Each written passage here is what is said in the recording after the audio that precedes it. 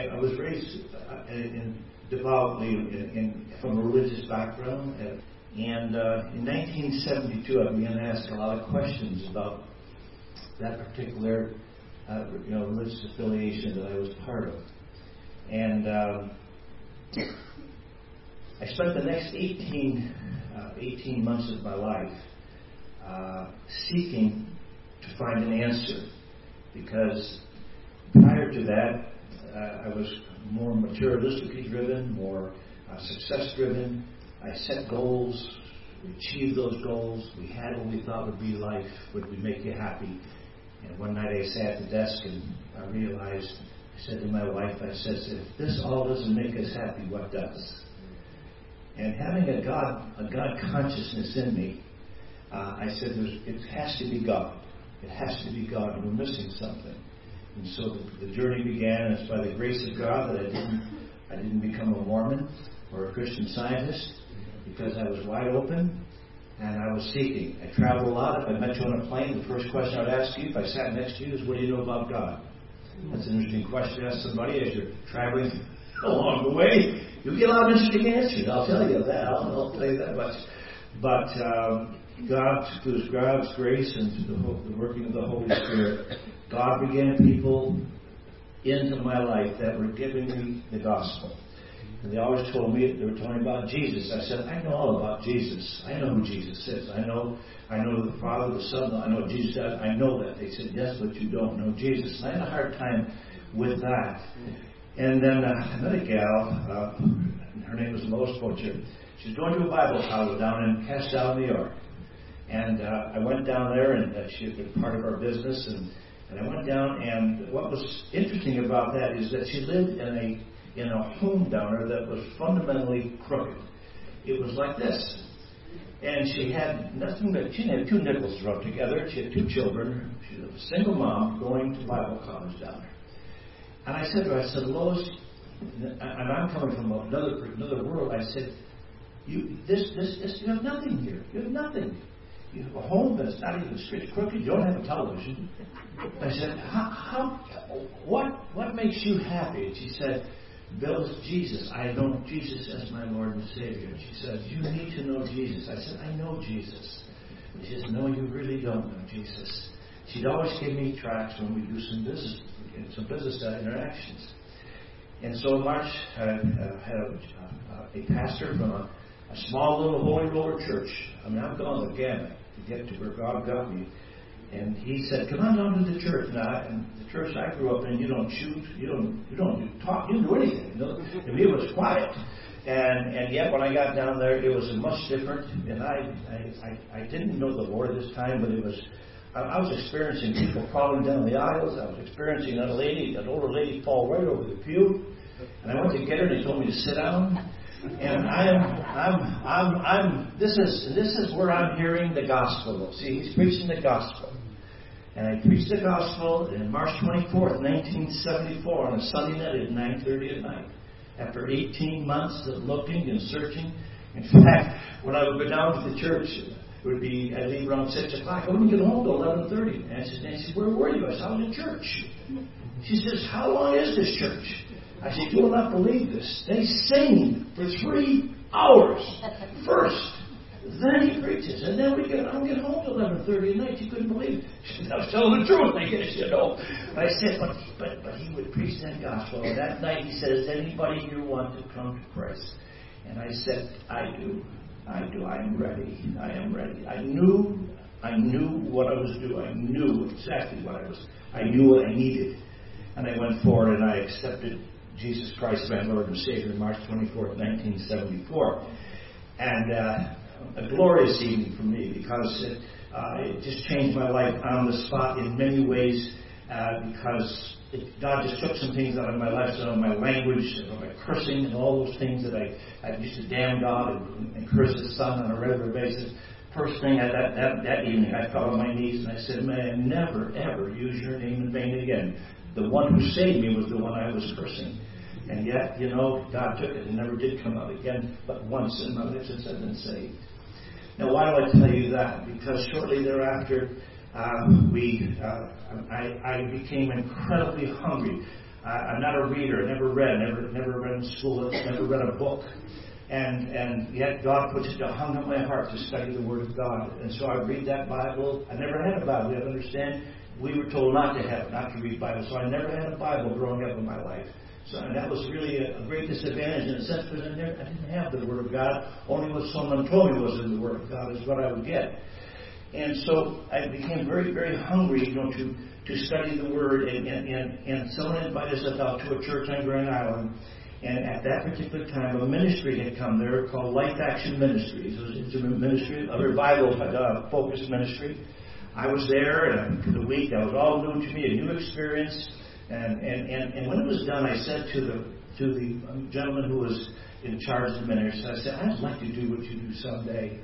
And he said, why don't you come join us? Well, I got a business. How could I just pick up and leave? But a year later, and my wife being gracious enough, we loaded up an 18-wheeler, left our business behind, and went out to Buchanan, Michigan to be in ministry. And my background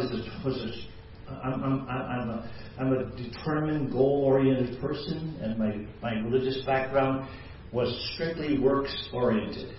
So this is not a good setup for me, because I go on the ministry. I want to do something for God. No matter what, I'll do anything for God. God, what do you want me to do? What do you want me to do? I'll do it. And so I am just on this thing about doing everything I can for God. And that starts in the ministry, and I'm active, and God is showing me things, and I had a chance to go out and share the Word as I was learning, and I kept trying to get better. I had a temper. I said, God, take the temper away from me. And yet, the more I tried, the worse the temper would get. Everything I tried to make work for God did not work. I went to a Bill Gothard seminar. If you know anything about Bill Gothard, I know Bill personally. Went to a Bill Gothard seminar. That's all principles. If you take principles without the cross, you've got some really difficulties, because it's more of what I have to do. And on the last day of the Gothard seminar, I went to him and I said, Bill, I can't take another principle. I don't want to hear another principle. How can I live all these things? It's impossible. And by this time, the cycle was beginning to come to me. And early in the morning, and after about 2 years, sometime in late 1976, early in the morning, I came down into the dining room, into our family room. I got on my knees, and I'm not proud of what I told God. But I told God, I says, I wish you never saved me. I said, because this doesn't work.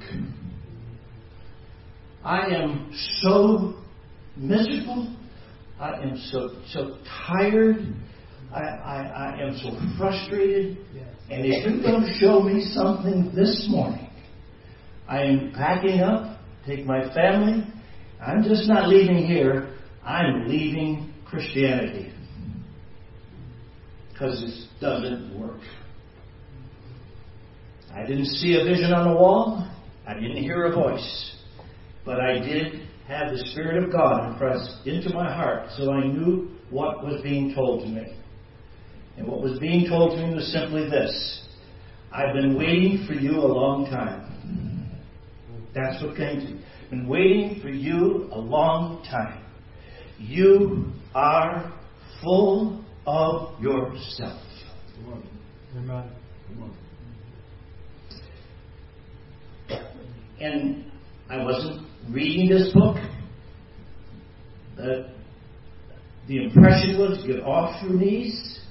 And I want you to go to the book of Romans, chapter 6, chapter 7, and chapter 8. And that's where I want you to go. That was it. I got up off my knees. I got in Romans chapter 6, 7, and 8, and I spent the next 2 years of my life in those 3 chapters. A gentleman who Nancy and I knew, our daughter knew their daughter, who's a doctor in town, came knocking on my door. He said, I have this impression in my heart, I'm going to give you this book.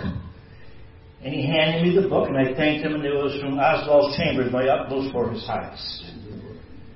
So God sent the book I needed outside of the Bible, because certainly you know that book and the relationship to understanding the cross. And it was in that process of time that I began to understand. I at first thought when I began to read it that my thinking was heretical, because it violated everything that up to this point I had been taught about what it was supposed to be. Because I said, this almost doesn't sound right to me, because it seems like you have no control in a sense, and it's, how can this be right? And John knows this fellow. A gentleman comes to our ministry. His name is Bruce, and Bruce was a man who was very active for God. He was saved in jail in Greenville, South Carolina. Went on to ministry, giving out thousands and thousands and thousands of tracts. Came to Life Action Ministries. Someone along the way, God knows, someone along the way gave him a CD, not a CD, a cassette. That'll tell you how far back that goes. A cassette. It was of Chuck Solomon on that cassette. And we were in ministry now together. And one evening, he wrote a letter of suicide. He was going to kill his wife and his 2 children. He put a 38 in his mouth and was going to pull the trigger. Before he decided to pull the trigger, he pushes this cassette machine, and Chuck is speaking on the cassette, and he speaks about Galatians 2:20. I'm crucified with Christ. Nevertheless I live, not I, but Christ that liveth in me. And the life I now live, I live by the faith of the Son of God, who loved me and gave his life for me. At 3 o'clock in the morning, our he calls Chuck Solomon and gets him out of bed. And Chuck answered the phone and said, I'm ready to take my life and my family's life. Help me. I listened to what that help me. He says, don't do anything. I'm coming to Grand Rapids, Michigan. I want you to meet me there. And he did. Now, why do I tell you that? Because it was through Bruce's getting to know Chuck that we then in 1980 went out to Denver, Colorado, where Chuck originally started. That's where his ministry began, out there before he was in Pigeon Forge. And Bruce and I, and another fellow, Wayne Johnson, went out to Denver, Colorado, and that's where I began to know about Grace Fellowship Ministry. What this does, what this has done, and what it did in my life, and I've been able to use it and counsel with a lot of people. It's all God. That's why it works, because it takes him to the place. It never tries to make him better. It takes him to the end. Now, until we go to the end, we can't get better. Now, if you take him to the cross, there is no getting better, because it's all just your own personal strength, and that too shall just fall apart. So we've had an opportunity to use this material. Where did I, in my own life, come to the end of myself? It was in that time when we were in the book of Romans 6, going through that I realized, and I think, John, that sometimes we make this decision, and you're right. Sometimes you got to check it through these boxes, because we forget where. Kind of forget. Not forget. We move away from, perhaps, or more than forgetting something. And you come back and you have to reestablish the ground that God has provided for us, that Jesus Christ and Him crucified. And that I too, my old man was crucified, and the body of sin was destroyed, and henceforth I should not serve sin any longer. All that processing goes through. So that's where I've been and came to that process. I love this ministry. I've been a part of this ministry in other ways. I've tried to be a supporter of this ministry, because it's one ministry that I think truly this ministry changes lives for the glory of God. It truly, not the ministry, the word, the message of this ministry that you have up here, truly changes lives. And I have seen it. I've been a part of it. I've been known this ministry since 1980. That's a long time. Wow. It's a long time. So, praise God. I wish I could be here tomorrow. I can't be here tomorrow, but I just was blessed this night. And Nancy said the same thing. This is so good to be here this evening. So, Amen. amen. There you go. Thank you.